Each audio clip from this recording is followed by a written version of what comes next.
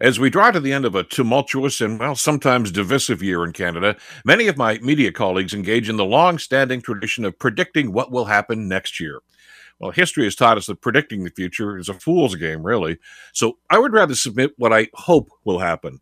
And it's not based on the political polarization that has infected our discourse lately, but on a fervent desire to concentrate on not what divides us, but what brings us together to address our common challenges. That makes sense. Look, we don't always agree on how to address our problems. That's why we have political parties who offer differing solutions to those problems. That's democracy. But that system of political debate has devolved into hating and denigrating anybody who offers contrary views. How we got here is really the task for political historians.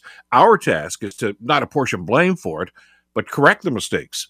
Look, if we continue to allow the perpetrators of misinformation and hatred to control the narrative, we all lose. My wish for 2023 is to make it the year that we let the common good of our communities override these entrenched political ideologies.